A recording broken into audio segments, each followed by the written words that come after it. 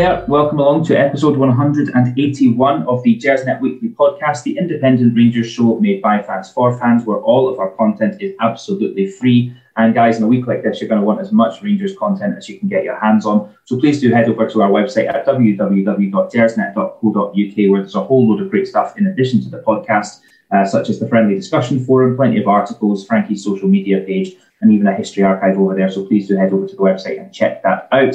It's just gone 9:30 p.m. on Sunday, the 8th of May. Thank you very, very much if you're joining us live tonight on the YouTube stream. Please do let us know your thoughts, your questions, your comments. How are you feeling after Thursday? How are you feeling after the game today? How are you feeling looking ahead to the two cup finals that we have coming up in the next couple of weeks? Frankie's going to be patrolling the comments there, so please do let him know how you're getting on this evening.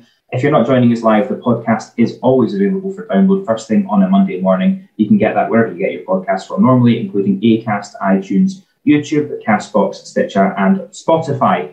Like I said, there's plenty to talk about tonight. We're going to be looking at today's 2-0 victory, fairly routine victory, I guess, at Ibrox over Dundee United. We'll also take a look at how we're settling down after Thursday, after one of the most momentous nights in Rangers history.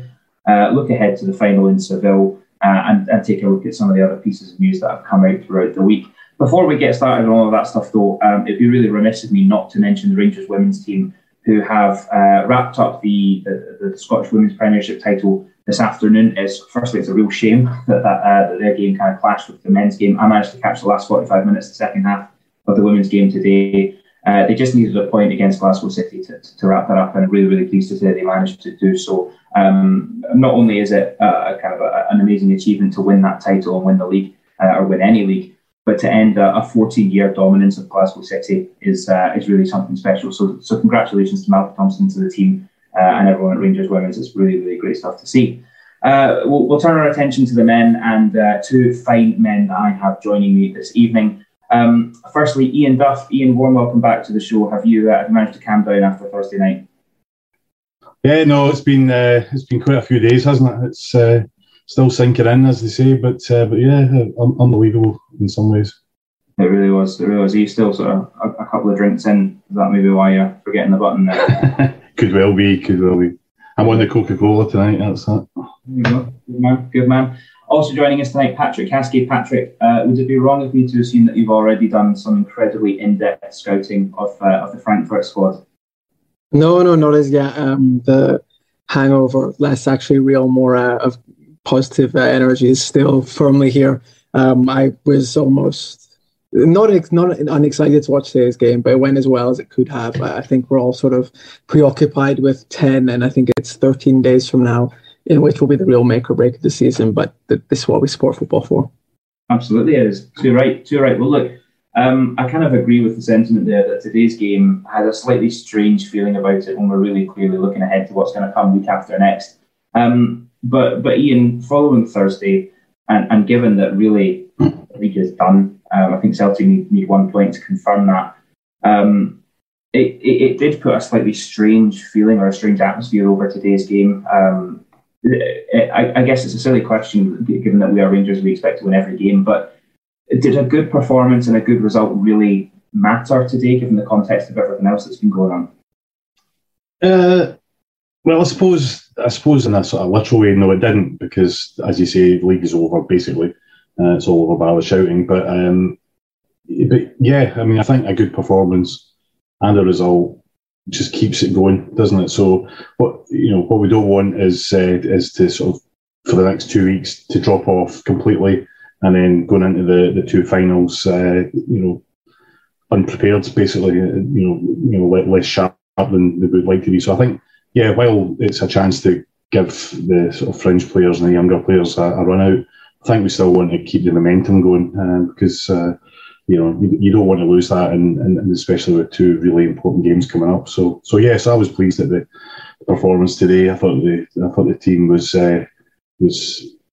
pretty good all round. I think everyone did what they had to do. Dundee United really didn't offer much, to be fair, so I have to say we were tested in any way. But yeah, I thought that everyone did exactly what was asked of them. Patrick, clearly a huge amount of rotation from Gio in the squad today, and he clearly has one eye, or 1.5 eyes on what's to come week after next. What did you make of the performance, given the the number, I guess, of fringe players that made the squad today?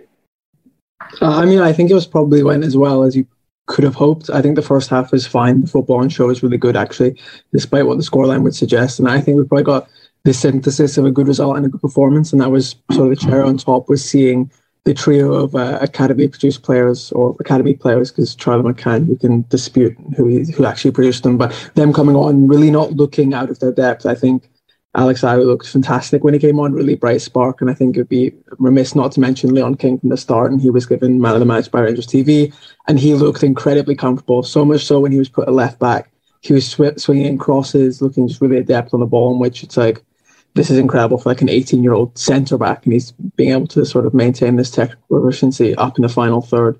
But no injuries. People who needed minutes in their legs got them. I think that was really important for Ramsey. He didn't last the full 90, but that I'm surprised he even lasted 75 to 80, because it's an interesting discussion as to whether do you rest players and give them sort of the full ability to recuperate, but then some players sort of do better by continuing momentum and having minutes in their legs. And I think it was almost weird to see Tavernier subbed off. I think that's probably the first time we've seen it in 2 or 3 years where he actually came off uninjury related. But I would just say it was a positive experience all round in every sort of facet. I think you're right, and with the trio of youngsters that came on midway through the second half, added to Leon King starting the game. That's 4 out of the 11 on the end on the pitch at the end there have come through the academy. It felt to me that there was an air of almost like a pre-season match about this. Like the sun was shining, plenty of families there. We went 54 minutes without scoring a goal, and I didn't hear any booing or any kind of fans getting on the backs. And we had loads of youngsters out who are having a great day at Ibrox. So it did have this kind of weird carnival pre-season lack of tension feeling to it, but actually, given the stress and the tension that we've had in the last few days, that's certainly no bad thing. Ian, we've mentioned there Alex Lowry, McCann, Devine, and King, who all came on or maybe even started the game. Which of those youngsters impressed you the most? Well, I think Lowry stands out. He's looks like an excellent prospect. He always impresses. He's impressed every time I've seen him playing. He's just got a confidence about him. He's willing to try things. He's only 18 and he's got no right to really be trying some of the stuff he does. But he just seems to use his confidence. He'll take the ball on. He'll try a wee trick. He'll look for a pass, and he's willing to have a go at goal as well. So he's the kind of player actually we've been crying out for. And if he fulfills his potential, then we're in for a real treat. So he stood out today, even in the short time that he was on, and King as well. The thing about King is, I wondered, because I haven't seen an awful lot of him playing.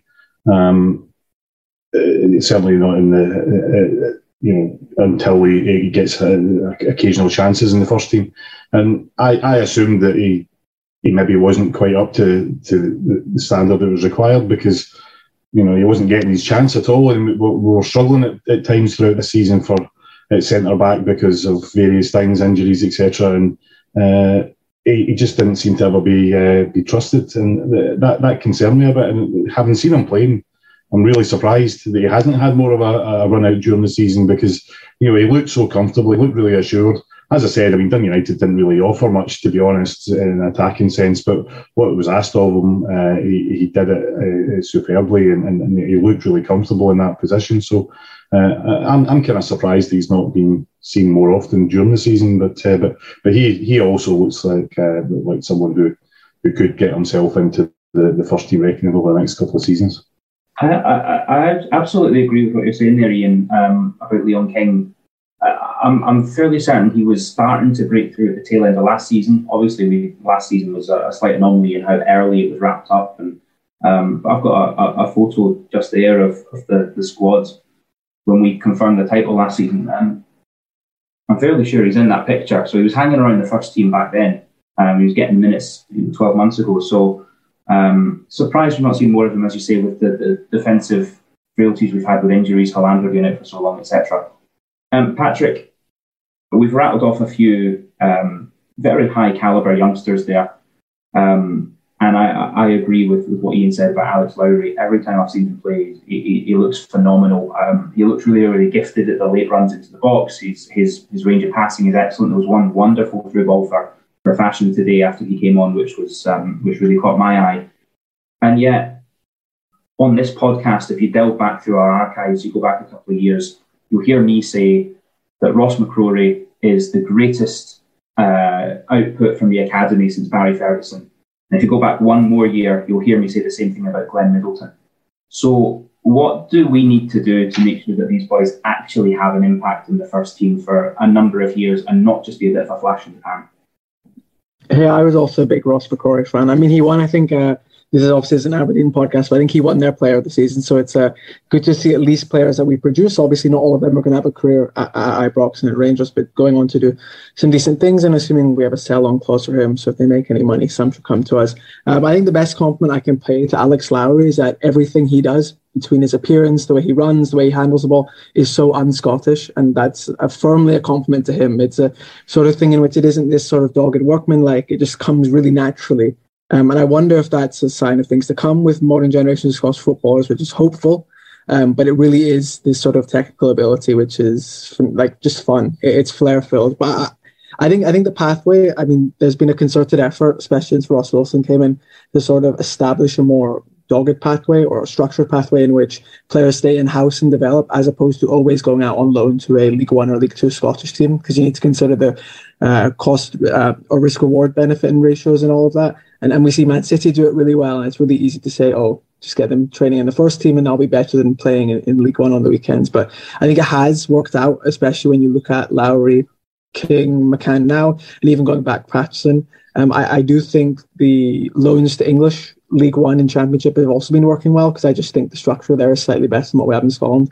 And they play far more games. They're racking up 46 games a season. So even if you're not going down there as a guaranteed starter by the law of averages, you're going to get at least 20 games and minutes under your legs. Stephen Kelly's done quite well at Salford, albeit not lit it up. But even he's coming in January and still got, I think, 23 appearances, which is close to what you get in a full year here in Scotland. But no, I think utilising our facilities, they're the best in the country and they're really top quality. I think on the Rangers TV broadcast today, Neil McCann was saying it's up there with any in Europe. You come here and it is comparable to the super clubs. So I think sort of grinding everything we can out of it, nurturing a positive atmosphere, but fundamentally getting them in playing first team minutes as young as possible. I kind of concur with what Ian was saying. It's quite surprising it's taken King this long to get. I think that was his first full 90 in the league. But it's easy for us to now say, because he played well, he should have come in earlier. But it is nice to know this now, as opposed to throw him in February and maybe has a negative experience and his confidence gets pushed back and his timeline is thrown back by 6 months. But it is positive, and I think this is, I know it's quite easy to say in the moment, but appears to be the most encouraging or exciting generation or year of youth talents we've had in quite a while. Yeah, I think you're right. And I think maybe this is me being a bit idealistic and a bit of a dreamer, but I feel that the management team that we have in place now as well, with Gio, but also with Dave Voss, whose background is in kind of academy coaching and bringing young talent through at a very successful level in Holland, should help us to kind of bridge that gap, because we've said a lot that the output from the Rangers Training Centre over the past decade, 15 years, has not really been good enough. So let's hope that changes. There have been plenty of players actually that have come through the Rangers youth ranks and kind of gone on to have impressive careers elsewhere. I was watching a championship game yesterday, English championship game yesterday, Luton versus Reading. I saw Cal Naismith dominating in the centre of the park for Luton. I remember him playing for us in the third tier. I was watching him against Queen's Park. He was appalling, right? But he's obviously gone on. John Fleck is another one, gone on to have a really, really solid career after sort of getting that grounding at Rangers. Ian, let's talk about someone who had a massive impact on today's game, has had a good impact throughout the season, and yet there's still question marks hanging over him. Fashion Sakala, he wins us the penalty, and he gets the assist for the second goal. Full of running, full of creativity. It seems to me sometimes that he doesn't even know what he's going to do, which is probably a nightmare for defenders, because if he doesn't know what he's going to do, then how can I, the defender, know what he's going to do? But how do you see his development going in the role that he's going to play? Because there are certainly still fans saying that this guy's not good enough to play for Rangers. And yet he's really been the catalyst to us scoring 2 goals today. Yeah, I mean, I like him. I think he's, I like his enthusiasm. I like his effort. He's one of these players who, and it's not always necessarily the sign of a great player, but if you put the effort in and you look as if you want to contribute to the team, then that is half the battle. I think what lets him down a bit is possibly his final decision making. He quite often he'll go for the wrong option when he's through on goal, or he's been a bit unlucky as well. There was a chance he had today where he was blocked just as he was hitting the shot, and that was just good defending. It wasn't anything to do with him. So he's been a bit unlucky in that sense, but he's scored some important goals, and as you say, he's been involved in creating goals as well. I think he's a decent squad player. He wouldn't necessarily be my first choice to start every game, but I mean, he deserves his chance if Morelos isn't available, if Roofe isn't available, or if we want to play a different approach than what Roofe offers. Then I think he's worthy of being in the squad, and he's definitely worthy of starting when required. So. Yeah, I don't know. I don't know where he'll go. I mean, how his career will develop.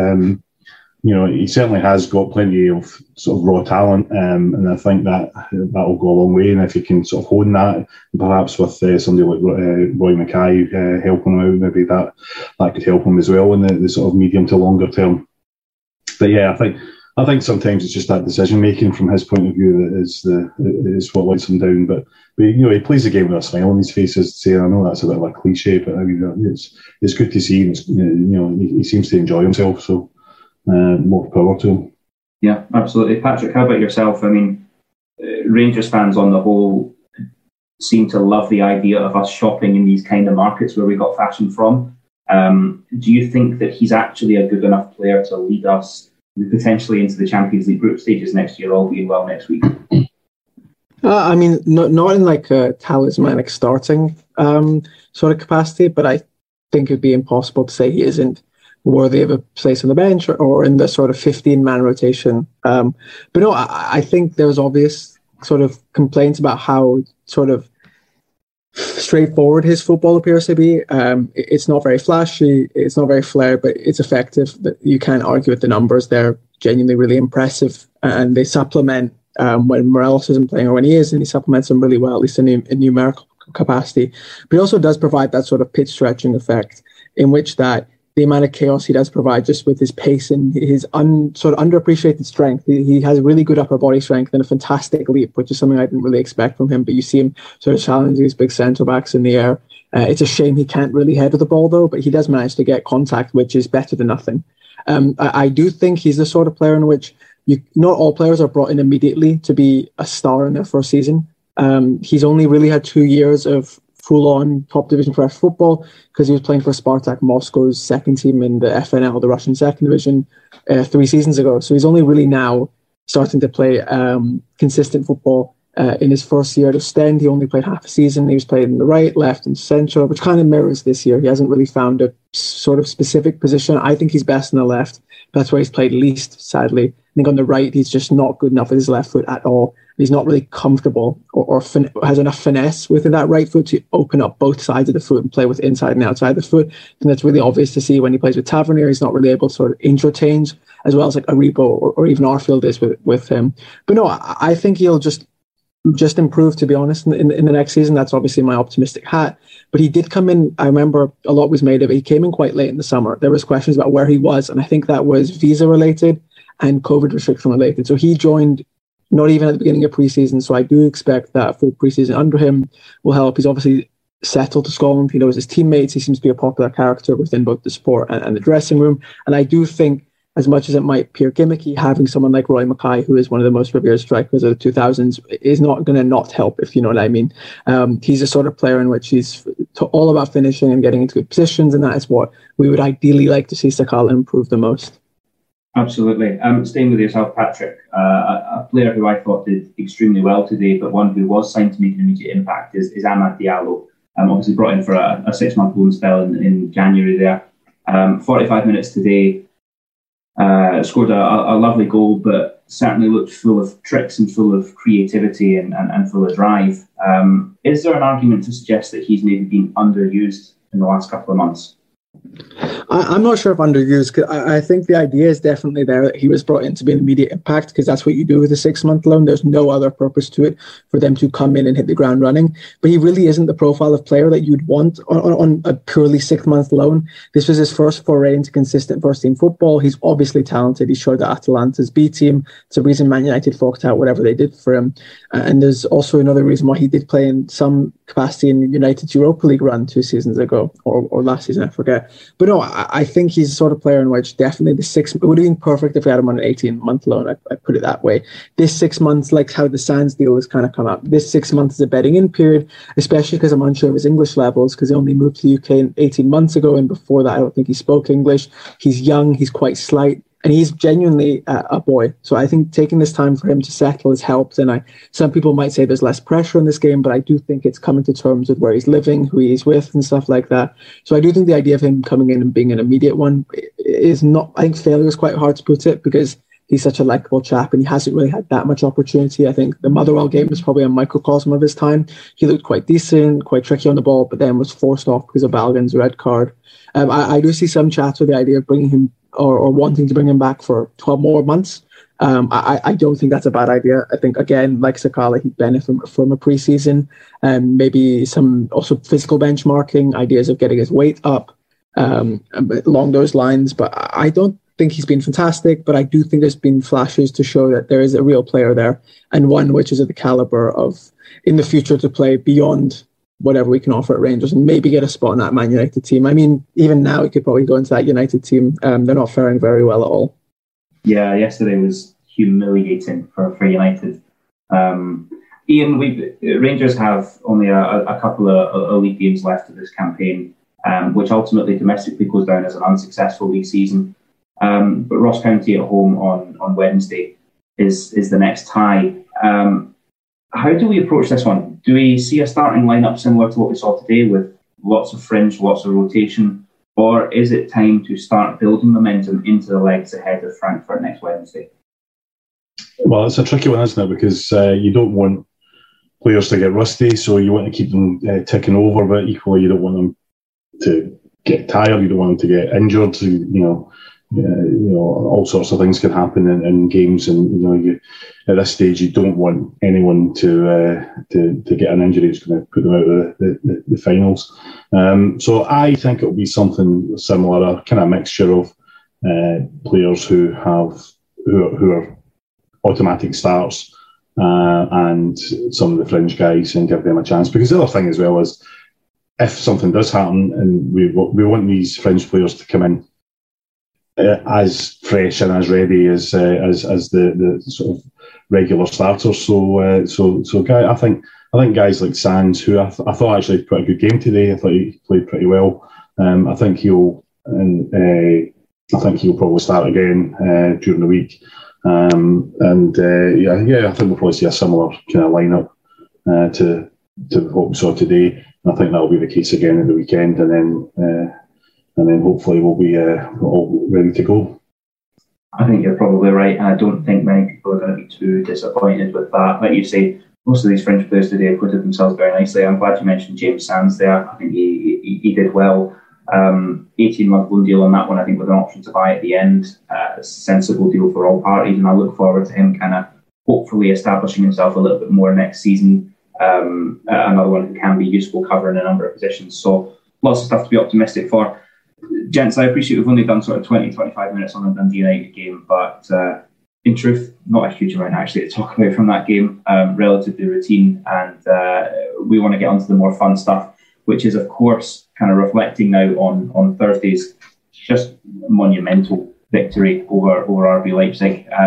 I was saying to Frankie just before we came on air here, undoubtedly my greatest, kind of most enjoyable experience ever being at a football game. It's been a few days, Patrick. Has the weight of this achievement started to sink in yet? You look at the teams that were in this competition 2 months ago, and you see that we're through to the final. Us, a team from Scotland, has that started to really make sense to you yet? No, I mean, I'm still at the point where when I'm at the gym and I'm on the treadmill, they have a touch screen and I can watch YouTube highlights. And for 3 days in a row, all I've done is watch the game's highlights twice to make up my 20-minute cardio session. But no, I think this is, albeit is going to be a polarizing topic in Scotland. I think it's one that we should be able to proudly talk about for as long as we want, maybe even name a hospitality suite after if we so choose. But that'll be really fun if we manage to do something in Seville. But I think it's, if you just look back to August or September when the competition started and you look at the bookmakers and the predictive odds of giving us, I think it was 0.5% chance of making it to the finals and even less to win it. And then when you come and you manage to navigate all these ties, and then you finally get there in a circumstance in which the game was so it was nervy. That's the main overriding emotion, but it wasn't that difficult. I felt that we were genuinely the better football team, and that's us coming up against the sort of end line in one of the most streamlined and effective production machines in football, which is the Red Bull Group. And this is a team which is littered with top quality talent, which is linked with these super clubs. I mean, Joško Gvardiol, he played really well against us, and he's linked with Chelsea and Barcelona. So this is an example of who we're playing against. This is Champions League caliber opponents who were given the group of death and managed to get some points out of it as well. I think it doesn't matter who we played, to be honest, and how we got there. This is still the greatest achievement, at least of my lifetime. And I'm sure many other Rangers fans will concur with that agreement. And I do think regardless of what happens 10 days from now, it will obviously look back fondly and will be something that we can use to try and sell to prospective players and hopefully use as a bargaining chip to try and keep some players and extend their deals. But if we do manage to go one step farther, which I'm fully confident in doing, because I think my line quarterfinal onwards was we're here, so we might as well win it. Because there is, especially, it's just 90 minutes. Frankfurt aren't a great side. They're tangibly worse than Leipzig and Dortmund. And they were in a similar predicament this weekend to us. They played quite a rotated squad, but they still did tie with Gladbach at home. And it's at the point where it's like, on merit, we deserve to be here. And this is a team who are firmly within our stratosphere, and we should take them on. Maybe we struggled against Braga away against a team who were similar to us, let's hope, and we managed to play up to Dortmund at Leipzig. But I do think the sort of gravitas of the achievement and the sort of incident itself, the finals, will firmly help these players because they're used to playing in high pressure matches. They've played in countless old firms, which are perhaps one of the best litmus tests to playing in a big European final. So I have no doubt that they'll go and do us proud. And if they put in a sort of performance that merits respect, that'll be top. And if that is crowned with a trophy, even better. I think you laid that out really well there, because on paper, this is the first time for a number of rounds now that we really have a very, very good chance of winning this. Having put out two teams from the same league as Frankfurt. I mean, Frankfurt today drew 1 each at home against Borussia Mönchengladbach. They're down into 12th in the Bundesliga. We've already put out Dortmund, who are second. We've already put out RB Leipzig, who are fourth. It's one of those where you go on paper, there's no reason why we can't do this. The odds from the bookies are very, very tight. I think last I looked, we were sort of 13-10, so not quite favourites, but really, really not very far off. So it's very interesting. Ian, Patrick described it there as the greatest achievement by Rangers in his lifetime. Patrick and I suspect, are within sort of 5 to 10 years in age, and I would say it's the greatest achievement in my lifetime as well. I wasn't around for 1972. I was around for 2008, and that's the benchmark, I think, that I have for Rangers achievements. How does 2022 compare to 2008? Well, first of all, I was 3 months old in 1972 when we won it. So I suppose within my lifetime, then that's the greatest achievement. But and what I can actually remember, 2008. I mean, what I would say about 2008 is I do think I think that doesn't get the credit it deserves. And I think the way the game sort of panned out, the final panned out, it was a bit disappointing. I think a lot of fans sort of think we didn't really go for it. We didn't take the chance. It was a one-off game, and we approached it in the same way as we'd approached every other game in that run to the final, and played it very cautiously. And that was a missed opportunity. And I think because of that, a lot of people sort of downplay 2008. I think it was a massive achievement to get there, and it was a massive, the final itself. Yeah, the result was disappointing. at 1-0, we had a chance to equalise, and if that goal had gone in and we'd gone on to win it, then there would have been another Walter Smith masterclass. So I think he was entitled to approach the game the way he'd approached every other game in that run. And I know it didn't quite work out the way we had hoped, but that was just the way it was. Zenit were probably a better team and deserved to win. That said, this supersedes that by miles, in my opinion. The run to the final, the 2008, the run to the final was good, and we played some decent teams. But I think this time, in the context of what the Europa League is now, if is the fact that it's now the Europa League, and I think since it's been the Europa League, it has become a sort of mini Champions League in some ways. So if you look back at the last 10 years or so, the winners have basically come from England and Spain. That's the levels we've been at. I think in 2010 was the last time a team from outside Spain or England won it, and that was Porto, I think.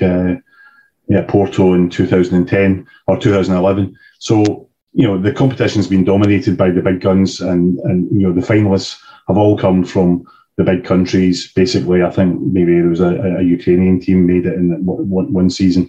But apart from that, since it's been the Europa League, it has been mini Champions League, and that's the standard. And a lot of the teams who have reached the final have dropped down from the Champions League as well. So in that context, for Rangers to get to the final, and in fact, for Frankfurt to get to the final as well, I mean, fair play to them. I mean, they've also in some ways overachieved. I think for Rangers to get to the final, surpasses anything that we've done up until this point in the European context since we actually won the competition in '72, and I hope that we give it a go. I hope we win, obviously. And I think we can win, although I'm maybe not quite as confident as some other people seem to be. But that's probably just me. I hope that after this we'll reflect back on this run as what it was, which is a massive achievement. And if Rangers do win it, and I still think it's a big if, but if we do win it, I would say that is the biggest achievement of any Scottish club in Europe ever. I mean, I know the European Cup was the bigger trophy, but when you look at the context that we're in now and how far behind we are in terms of the amount of money we've got and the competition we have on a week-to-week basis, we shouldn't be there. The competition is not designed for us to be there, and we've managed to get through to it. So, I think this would be the biggest achievement a Scottish club has managed in Europe. I think that's, if we were to win the competition, I think that's the statement that's going to provide the most kind of controversy and column inches. Is this the biggest achievement by a Scottish club ever? I don't think any of us can be impartial when answering that question, but I would suggest that it would be not least for the financial kind of gulf that there is obviously now between us and the larger football federations, but also purely based on the number of teams that we've had to play. I mean, remember us playing Alashkert sort of 6 months ago and how poor we were in that first tie, and how much has happened between then and now. So that the number of games that you need to play has grown massively, and that to me makes an impact. I think the financial thing as well, the only thing I'd add to what you said there, Ian, the financial aspect is what also differentiates 2022 against 2008 for me. In 2008, Scotland and Scottish football was certainly no longer kind of a giant on the European footballing stage, but it's worse now. I think the 14 years that have passed have not been kind to us, us being Scottish football, not least because of what happened to Rangers. I think that's had an impact on our standing in the continental sphere. So the fact that these European competitions now, you're right, they're not designed for clubs like us to get this far. We're not supposed to get this far. You look at the efforts by UEFA to try and shut the door on clubs from countries like ours to even get into the Champions League, what with their what they want to call it, the Super League and the sort of legacy points that certain bigger clubs will get as they want to keep them in the Champions League year on year on year. So we're not supposed to be here. I think the European kind of football political landscape has changed massively. The economic landscape has changed, and that to me is what makes this so much more special. That's before we even talk about what happened to Rangers and where we were 10 years ago. 10 years from administration, and look where we are now. So all of that stuff is, I think it'll take weeks and weeks and months probably to kind of unpick that and process it. Patrick, before we move on to some other news from the week, this is undeniably a massive achievement for Rangers and for Scottish football. How is it that Rangers have been so successful in Europe but have had an unsuccessful Premiership campaign with repeated slip-ups against teams like Ross County, Motherwell, and also against Celtic?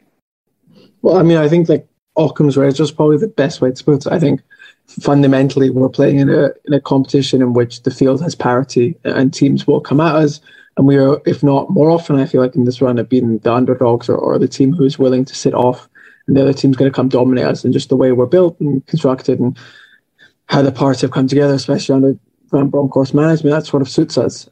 Playing that sort of counterish, I mean, it helps when we have such really good, fantastic deep passers, whether that be Goldson or Davis or now Lundstrom, who's found this immaculate passing range out of nowhere.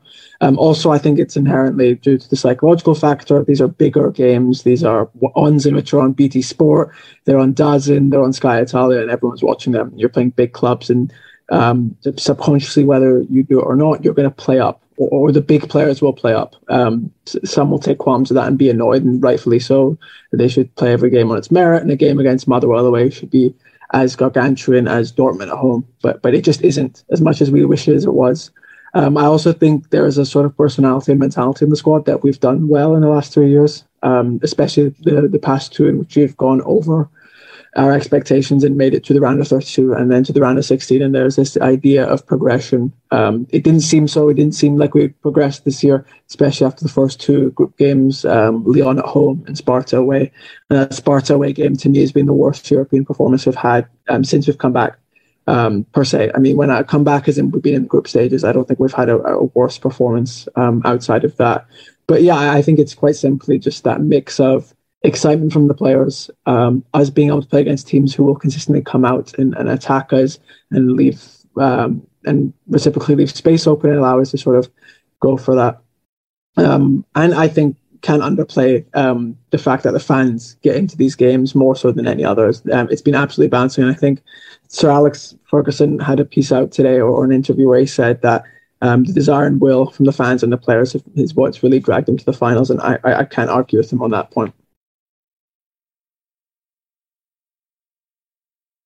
I think that is obviously a route that was one of the things that struck me actually watching the game today is how different. And this isn't a criticism of the crowd at Ibrox today. I mean, today's game, it is what it is. It's effectively a dead rubber with almost a B team being put out. But just how different the atmosphere, the ambience, and the passion today compared to Thursday was, and you'd fully expect that. I do think, Patrick, what you're saying about players playing up when it's a European night, you're up against players like Jude Bellingham compared to when you're up against some of the talents that we have in Scotland. That does seem to awaken something in a lot of our squad. And I also wonder if some of our squad who don't come from the Scottish footballing tradition have gone, okay, well, we've won the top league in Scotland. Let's now focus on Europe instead. I don't particularly like thinking that as a fan, but that said, look where it's got us to. It's a hugely exciting time. Clearly, I don't think any of us are going to have a passing hour where we're not thinking about Thursday and we're not thinking ahead to Seville. It's almost made me forget about the fact that 3 days later we have a Scottish Cup final to win a competition that we have not won for a significant number of years, for too many years, which is also very, very exciting. And it just shows that there's so much stuff that can still come out of this season, which has, as I say, been comparatively disappointing on the league front. Gents, with the last sort of 10, 15, 20 minutes, I would like to turn to some contract news that broke yesterday. I don't think it's a coincidence that the contract extensions have come out after the semi-final, whilst everyone's in a good mood. I suspect it'll probably be easier to get players to sign some contract extensions. Ian, we'll start with Alex Lowry, who has been tied down for a few more years. We've spoken about what he brings to the team and his potential already. How important is it to get that contract signed and have him tied down at Rangers for the foreseeable future? Yeah, I mean, it's obviously, when you've got a young talent like that, you want to have him signed up and you want to have him tied down. So if he does develop the way that we hope he will, we'll get a couple of good years out of him, and then he's at a crossroads. Does he go, if he's good enough and he gets the offer, does he go somewhere else, or do we get another couple of years out of him and then he moves on at that point? But we want to see him develop into what we hope he will become at Rangers. When you look at somebody like Billy Gilmour, he went off to Chelsea at a very young age. I felt from his point of view it might have been better to stay at Rangers and develop and become a better player at Rangers and then move somewhere. But I can understand why you would go to Chelsea, because for all sorts of reasons you probably don't turn that down, and the same probably is the case with Patterson. But at least we've got the option. So it would have been really disappointing if he hadn't signed the contract and he just went and we lost him and we didn't get to see what he could have become. So yeah, that's I think it's a good bit of business to get him tied down for another 2 or 3 years, or three years I think it is. And then let's see how he pans out. I mean, you mentioned a couple of players earlier who just haven't fulfilled what we hoped they would, having broken through from the academy. I think he looks a bit like Patterson, who as soon as he came into the team, I thought he's a better player than some of these other guys that we've sort of lauded in the past. And I think Lowry's the same. He looks like a player, and I think he will develop in it. I think he could become a mainstay of the first team in the next season or two.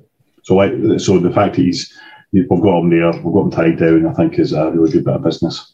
Well, certainly hope so. Patrick, do you agree with what Ian's sort of suggesting there, that the cases of Billy Gilmour and Nathan Patterson perhaps suggest that the grass isn't always greener down in England? Yeah, most definitely. I think it's a case by case thing. I think Billy Gilmour, this season's been quite a step backwards, but he's done really well internationally. Under Lampard, he came in and played a significant role at Chelsea, and I don't think anyone can sort of pass any judgment, especially with Gilmour, considering where we were at the time and the financial package he would have been offered. The Cobham Academy has a fantastic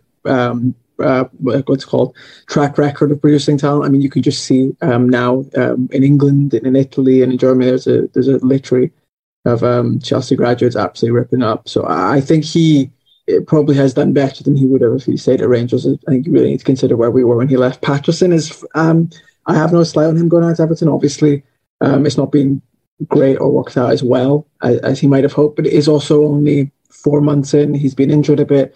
Everton have been embroiled in a relegation battle, which they wouldn't have expected to be in. If they weren't embroiled in that relegation battle, you would have expected as well that he would have been given a few more minutes, similar to how we've seen with Leon King. As soon as we're sort of out of this sort of title race per se, that's when you can blood these youngsters, just because the jeopardy might be too high to risk playing someone who, albeit is very talented evidently, but might not have the experience or to deal with the high pressure situation. I think with Alex Lowry, there was obviously talk of him going to Newcastle. I do think he's at the juncture in his career in which he doesn't have enough minutes to sort of move outside of Scotland.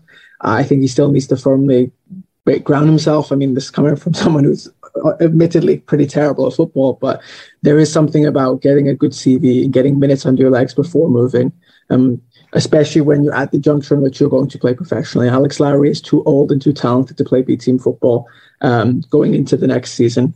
So the idea of him moving to Newcastle and then probably having to pay 2 more years of under-21s, or the Premier League 2 as they call it, wouldn't have been a good idea. I'm also happy that he's extended just on the fact that it probably guarantees that he'll have some minutes next season. I don't think him or his agent would have suggested that he signed without promises contractual, maybe even monetary promises that he will get 1,000, 1,500, 20 games or whatever. But this is a sign that he believes in the coaching staff.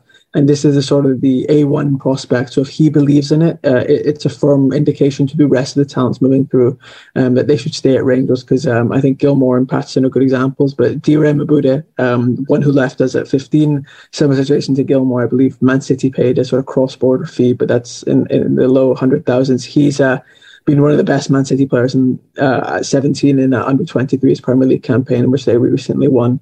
So I think the sort of setting the standards in which the Kings and the Lowrys stay in-house and develop can only be good for us as in a sort of a playing field, but as an institution as well. I think that's absolutely right. I think you're. It's an encouraging step to see the young talent making that proactive choice to at least continue their development at this stage and see what that takes. I always suspect that the family has something to do with it as well. I think that Chelsea, the rumours are that Chelsea got in Billy Gilmour's family's ears, and one side of Billy Gilmour's family was Rangers, but the other was Celtic, and it was easy enough to sway in that way. I understand Alex Lowry comes from a real staunch Rangers family, and that probably took any element of choice out of the matter, and he was told to sign a new contract. But that's, again, all the better for us. I need to take a deep breath before I launch into the next segment. A new 1-year extension for Scott Arfield. Ian, is that deserved? Is that a good thing?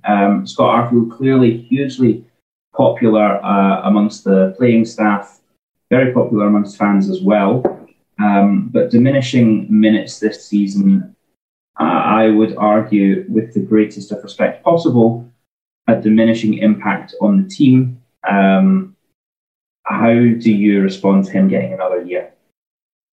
I think it's a no-brainer, to be perfectly honest. I mean, you know, he may not be everyone's cup of tea, but I think he's an honest, good player and a good impact player as well. And I think, you know, we need guys like him in the squad. We need guys who know what it. You know, he's been here for 3 seasons now, or possibly more. I'm not entirely sure now. I can't remember. But anyway, he's been there. He's done it. He's won the league.